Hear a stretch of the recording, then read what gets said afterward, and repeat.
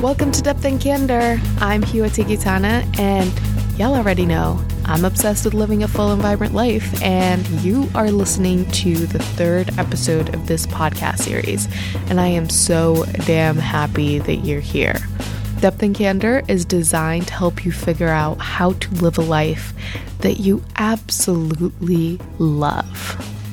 On today's episode, I'm sitting in my cozy New York City apartment with Semi W, founder of Tip Tip House of Tea.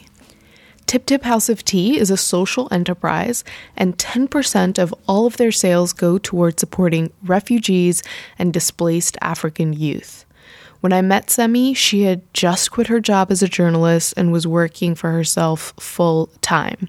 So I really wanted to interview her because I wanted to understand how she made the transition. We talk about how long it took her to go from idea to startup, what resources she used, and how she grew her company. So you will love this episode if you've ever wondered at what point people have quit their jobs to focus on their own businesses, or if you've ever wondered, how the hell do I find my passion? Or if you are looking for good business book recommendations. All right. Let's go to the show. Actually, I'd heard about Tip Tip House of Tea before you told me about it. Really? Yeah. A mutual friend of ours was like, have you heard? She heard that I was starting Depth and Candor. For real? Yeah. And she was like, I really want to introduce you to my friend Semi because she started a tea company and I think it's amazing. Wow. What a great start to 2017. Yeah. Yes. And so you founded Tip Tip House of Tea, and I've been on the website obsessively looking at everything you guys do. Mm-hmm.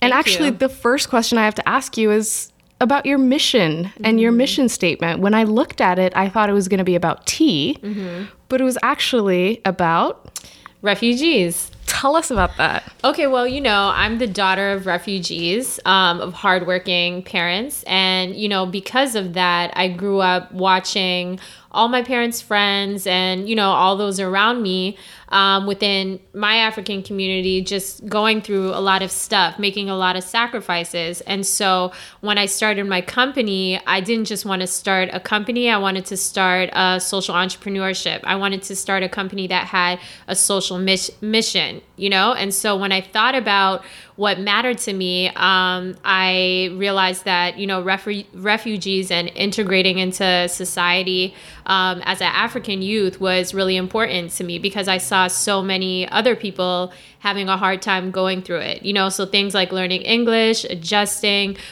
having to write resumes for my cousins, seeing my cousins, my aunts live with us for a while just so they can get integrated into a new city.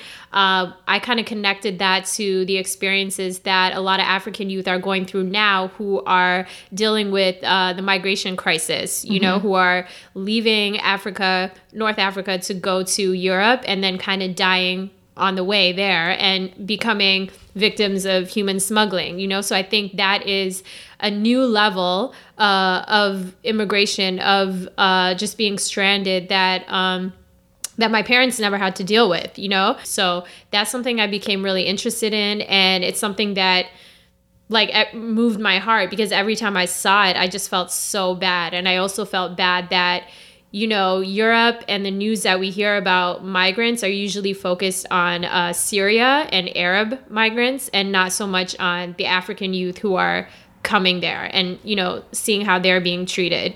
That's amazing. So tell us, why did you start a tea company then? Why didn't you start something else?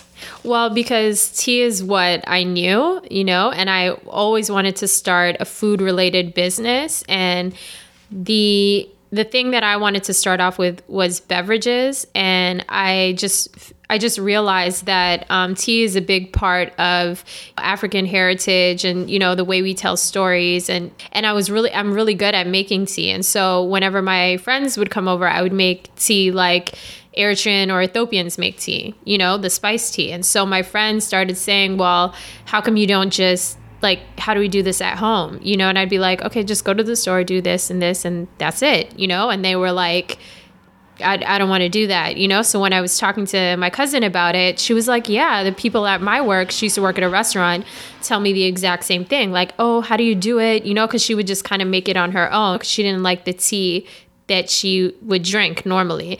And then when I started to research the tea industry more, I realized that it's really sad because African businesses and African farmers still don't really have control over tea. And tea is really considered to be a European thing, but it comes from the South, you know? So the more research I did, the more I realized like, this is a narrative that I'd like to change, and I want to start off with tea, especially because Ethiopian coffee is what Ethiopia is known for when you think about East African beverages. But I wanted to start off with tea because we do have a really big tea culture, but not a lot of people know that or focus on that. Totally. Yeah. Totally. We used to drink tea every day when we came home from school at 4 p.m. Like that was like snack time. Yeah. It's like, I call it the coffee before coffee because, you know, when your grandmothers or your aunties do the traditional coffee, it's like they're drinking tea the whole time. So how did you start the business?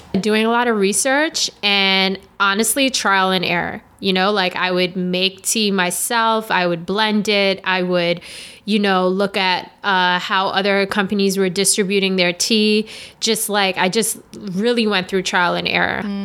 The only thing I knew was how to make it, but how to like source and organize everything took me. Sell. Yeah, and how to sell is a completely different thing, but like just how to actually make the product, you know, because it's not like I could go to my parents and be like, okay, guys, how do you do this? Even if they had a lot of money, you know, like that's not available to me. Right. And so I did have to do a lot of trial and error, and it was just really annoying, you know, and I think that's the other reason why it took me so long to even get to this point, because I started my company in 2011, 2012, you know, so to have your startup for that long traditionally is not a good thing, you know, because the goal of a startup is to be a company, you know, it's not to remain a startup, you know, but it took me that long because I had to figure out how to make the product, how to make it sustainable enough to sell. So it's funny to me that you say, you know, a startup shouldn't be a startup for that long because the goal is to become a company. Funny isn't the right word. I think that's really interesting because I think a lot of people have an idea, myself included, and then we want to go from zero to company in no time. And that brings you, at least personally, and from people I've talked to, a ton of anxiety, right? Because you're like, I'm not successful yet. Don't you think that part of it is just you were learning? Maybe you weren't, even though you might have called it a company or an idea of a company, you were just in the learning phases for the first, 2-3 years. And it took you another 2-3 years to actually become a startup that becomes a company. Yeah. Like, I mean, I still think my company is a startup, which I feel like is a good mentality to have. But I also think the phrase startup is a really sexy term. You know, like I would rather say my company is a startup than say corporation or a company. You know what I mean? Like it's just sexier right now. And I also think that at the time, it didn't really feel like I was learning. It just sucked. You know, I just felt like my company is going nowhere. Like you feel horrible during the entire process, you know? So you only realize it's learning when you're not going through it anymore. Totally. You know what I mean? Like, yeah, in retrospect. Yeah. So that's when you can be like, oh, I was just learning though. I was just developing this product. When you really feel shitty, like, okay, am I even doing the right thing? Yeah. You know? Yeah, absolutely. So you had a 9-to-5 at the time? Yes. Okay. So how did you manage the two? No sleep. Torture. Really? No, just no sleep and working long hours, you know? So I think the great thing about transitioning from journalism to business is that in journalism, you have to be willing to work longer hours and also do it on the fly.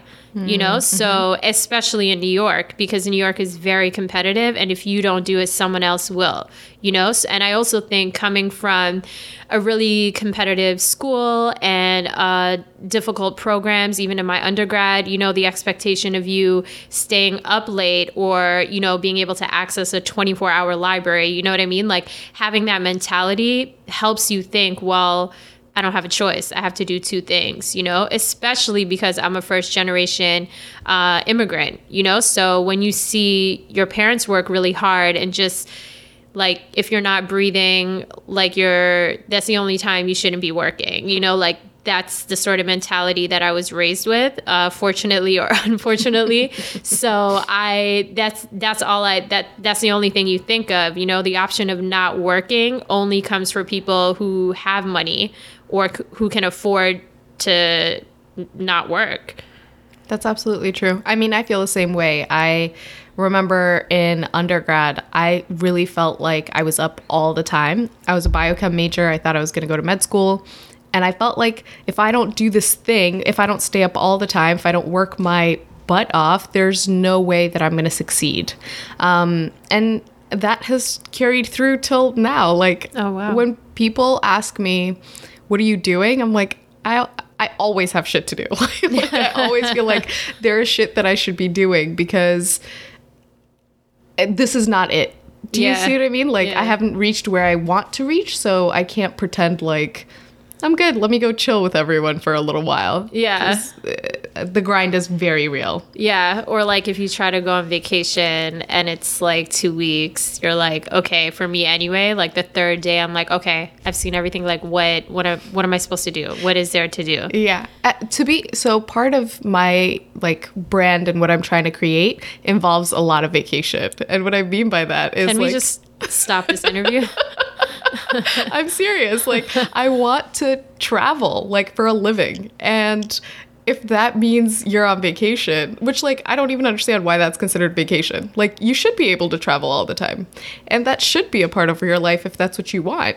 So I don't necessarily like visiting museums, right? So it's not like, oh, I took a vacation and I went to 700 museums. It's like, I went on vacation, I saw a bunch of cool things, I experienced a bunch of really interesting things, and I'm trying to build a lifestyle brand.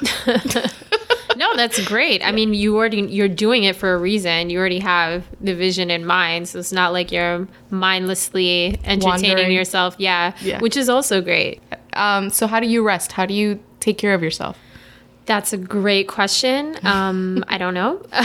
One thing that made me realize, like, okay, I have to change my lifestyle is I have epilepsy, you know, and so I got it, I guess, when I was 25. Interestingly enough, when I moved to New York is when I started having seizures, you know, like halfway through my program. So then when I had to work the 2 jobs and look for, you know, my internships or, you know, just work in the field, like I was not taking care of myself, you know, because I was not raised with the illness. And so I just kind of, you know, got to this point where like, okay, like I have to figure out a way to do this with sleep and eating well, you know, and not being worried, you know, and the worried, like I can't change that. That's just who I am, you know, but my lifestyle habits, the eating, how many hours of sleep I get, you know, those are things that I can control and I've started to control. But the worry thing never really goes away because like I'm always looking to grow, you know, but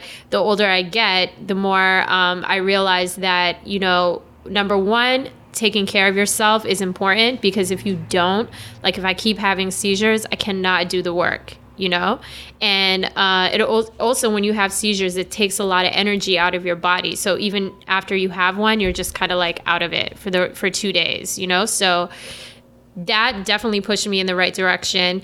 And I just also think, I also came to the realization that it's a really bad sign if I have to be up all night to do one thing, or like if I require to have all of these hours in the week to do 3 or 4 tasks, then that means I don't know how to manage my time wisely, you know? And I think the more involved you get with your business, the more you realize that time is really money. Because if you're not organizing your time or if you don't have the time, you're never going to get the money. I want to applaud that so much. So one of the questions I want to ask you is how you balance like getting rest. Like what did a day in the life of Simi look like when you knew you had to go to your 9 to 5, but you also knew you had to work on your business, right? Like I want to explore that question. But first I want to talk about what you just said about time management. So I had said about how, like, when I was in grad school, I used to, or when I was an undergrad, I used to stay up all night. I used to work really hard, whatever. And I said that's translated through. And I think a huge thing that's changed is that when I looked back, I spent a lot of time in the library. Not all of it was productive, And it's like, well, I was on Facebook for 4 of the 8 hours that I was there. So was I really working that hard? So a big thing that's changed now, and I need to work on this, is I do more things, So I feel like I'm more effective with the time that I have, but I've just taken on more things. So it's like, I still feel like, okay, I need to figure out ways to make sure I'm getting 8 hours of sleep. Yeah. So talk to us about how you managed and balanced those two things. You mean while I was working the 2 jobs? Yeah. Well, it was really difficult to manage that. I mean, I frankly was not, I would be sleeping like 4 hours a night, and I do the work before in the morning, and then lunchtime too, and then after work, obviously. But then the other thing I tried to do was I just tried to do the work at my job as quickly as possible to, like, get off early or use my vacation days or my personal days, instead of actually going on a vacation. I would do that. Are you super organized? Like, no? Absolutely not. I think, you know what? I think I'm more organized now, thanks to technology. Google Drive is my child. I love it. I think it's difficult for me a lot of times to be organized, but the one thing I do is I always have a list of things that I need to be done in a week, and I try to take all the apps that I do use around that list. So, but yeah, no, definitely not as organized as I should be. But I'm more organized now because I only have this job. So. And you have to be, right? Yeah. Like, you have more at stake. Yeah, exactly. How did you go to quitting your job completely and working at Tip Tip House of Tea full time? Well, I've always known that I wanted to quit, and it wasn't just because, like, I didn't have a mean boss. I had great coworkers. I did like what I was doing. I worked at a really big institution. I was getting paid well, which is really difficult in New York City. And, I had great benefits. And I think leaving that situation is much harder as a entrepreneur than it is, like, you always hear these horror stories, like, I got laid off, so I had to start my business, or I got fired, and so I was forced to start my own business. But when you're leaving a really good job, a really good boss, it's so much harder because you feel like you're risking more. So the first thing I did was I got a co-working space. And so the times where I would use my vacation days, I was obviously there. And so when I was there, I was constantly surrounded by people who had gone full time or, were in transition. And, because I was always around that situation, it made me feel like, okay, well, I eventually have to do it. And I can do it. And then I also had to save money, especially being in New York City. Like, you have to pay all this rent. Nobody cares, first of all. And nobody cares should be the motto for New York yeah, City. and I don't have a rich boyfriend, you know what I mean? Like, or anybody who feels sorry for me, you know what I mean? Like, my parents are pretty much like, oh, you started this business. That's great for you. I'll pray for you. And so once I felt like I saved enough money to take a risk, that also helped. But I have a really supportive network of friends, and, I would always be asking them for advice and just getting their perspective. Like, am I just in my head, or is this something I should do? And the more I kept hearing, like, no, you should just do what makes you happy, whatever, just think about it, And then, when I did finally do it, I went to my HR, and they actually made it harder for me to quit, which is what scared me even more, because my HR director pretty much said to me, like, are you sure? Because, like, you're really doing a good job. So, you know what? Take some time. Think about it. So I had that. I had an extra week to think about it. And then when I went to my boss, he told me to think about it too. Like, are you sure? We really like you here. think about it. So I had a, 2-3 extra weeks to think about it, which is really rare, And when I was thinking about it, the one thing I realized was when I said that, I'm interested in resigning, I felt relief. I didn't feel scared. And so when I recognized that emotion, that made me think, well, if I feel relieved instead of feeling scared as soon as I said this, then that means I should quit. That's huge to me. That means I should quit. So, and then I talked to a really good friend of mine. She's also a friend of yours, our friend Naomi. And she was like, no, that's huge. You need to think about that. And so that really pushed me into quitting. So you did a lot of the practical things. You did the logical things like saving. You took your time to actually think it through. But at the end of the day, it came down to your gut. Yeah. But then I also had a breaking point where I woke up crying. After? No, there was one morning where I woke up crying, because I didn't want to go to work. And I just felt miserable. And, waking up crying, that's only happened to me in very, very few times, but I looked myself in the mirror, because I had to get ready for work. And my eyes were red, my hair wasn't done, and I really did not feel like going to work, but I had to go. So when I went to work after that, that's what made me go, okay, well, something needs to change here. I need to do something about it because I can't keep feeling like this. What do you think that was? Why do you think you woke up crying?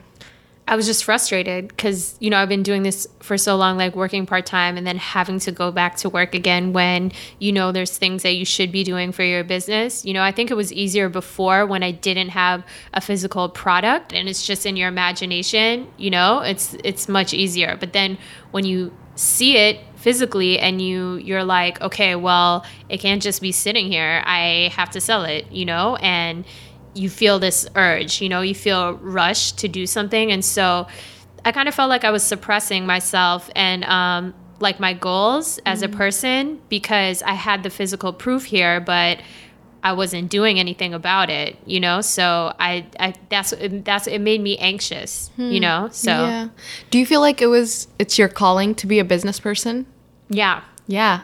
So talk to us about that because people talk about passion all the time. Like, what's your passion? Figure out what you're supposed to do in life. And if you feel like it was your calling to be in this field, how the hell did you figure that out? Once I started doing it. But you know what? In hindsight, I really can't say business is my passion. I knew this from a young age, blah, blah, blah. I don't think you know your passion until you just throw things on the wall and see what sticks. You have to try everything to realize what you like. It's very rare for you to be like, I saw this on TV, so now I want to do it. Most of the time you have to just go through a lot of shit and then be like, okay, cool, I think I could do this. And then you drop it if you don't like it anymore, but that pressure of okay, I have to find my passion and then I can do what I want is completely unrealistic to me. Totally. Yeah. So what else did you try? When I was in my undergrad, I pursued international relations and public health. I switched to journalism because I wanted to basically be the Black Christiane Amanpour. Then I went to journalism school. It was great. And then when I started working, I realized I don't really like the lifestyle and the type of writing that I had to do to sustain myself. And I had the opportunity to actually meet Christiane Amanpour. She gave me great advice. She said, you know what? The market has changed from when I was your age. I basically got to work my way up. There was a structure there. I was a graphic assistant. And then, I had all these mentors to go through the levels and people within your generation, like you just kind of have to get a camera and go basically for free and risk your life and then make a portfolio out of it and hope you get hired. And so I started doing I started reporting on fashion and art.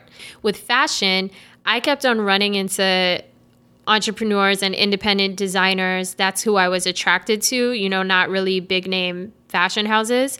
And so when I would run into them, they were able to like have this amazing business, even if it was independent, and just relax. They would still work hard, but it was on their terms, so I think that also encouraged me to be like, okay, what else could I be doing, aside from the pay? Because frankly, I'm not willing to work freelance and have no benefits in New York City. And then even when you do land a job at, ABC or Black Enterprise, which are places where I worked, you're not guaranteed like promotion. You're not guaranteed an increase in pay. Like you can be let go at any time. And I just don't think that's realistic.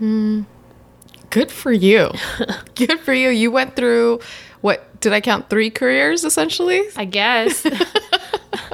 In hindsight now, like even when I was doing media, I was more interested in the business side of basically how fucked up the industry is. Not even the big names know how they're going to make money like they used to make money, So I always found that really interesting. And so maybe that was a clue too. Like, I have no idea. Yeah. I mean, I think that it's really powerful that you didn't wait for the passion to find you before doing something. And I think that's powerful because everything I see online is about finding your passion. And it really bothers me because I'm like, I think it's terrible advice. That's what I think it is. And it's romantic too, though. Right, which is why it's so appealing. Yeah. And it allows you to procrastinate and it allows you to like sit in your fear, right? Because you can say you're not doing anything because you're waiting to find your passion, right? Or like it'll come to you. And it's like, I don't think that happens ever. What are some of your favorite business books? I really love The $100 Startup, especially when I was just starting. Hearing his advice, and it helped me accept the idea of being a solo entrepreneur and having that as kind of like a first step to like having an actual startup or a business. And also How to Fly a Horse, which is a really great book, and it's beautifully written. And the author, he just kind of explores creativity by looking at other brands. And obviously, like Malcolm Gladwell's books, everybody likes that. Yeah. I'll put all of these books in the show notes, by the way, for the audience. Oh, cool. Okay. Okay, so those are your favorite business books. What are your favorite non-business books? My favorite non-business book is probably 100 Years of Solitude, which I think everybody should read. It's beautifully written. And then I would also say any book by Uno Diaz. So This Is How You Lose Her, The Brief and Wonderful Life of Oscar Wilde. Trying to think of other books, but yeah, I think those are the 2 classic, like the 3 classics that I like. It's dope. So knowing what you know now, you know a lot more now than you did 5 years ago. What advice would you give yourself? Start a business sooner and get comfortable with rejection. Get comfortable with rejection. If people like your idea, you still have to get rejected. You're never going to be able to avoid rejection. That's what I would say. Good for you, Semi. I am so excited to have been the first person to have interviewed you because I know for a fact you're going to go on to do amazing things. And I'm going to be so excited to say I was the first one to do it. Yay, that is it. Thank you so much for listening. Everything we talked about today will be in the show notes. I hope. I don't actually know how to do that, so let's hope I figure it out. If you like this episode, subscribe on iTunes or Stitcher. And if you want more than just the podcast, go to www.depthandcandor.com and join the insiders list so we can be real life friends. And I can send you emails with new videos, interviews, and my personal life lessons. Okay, folks, talk to you next week.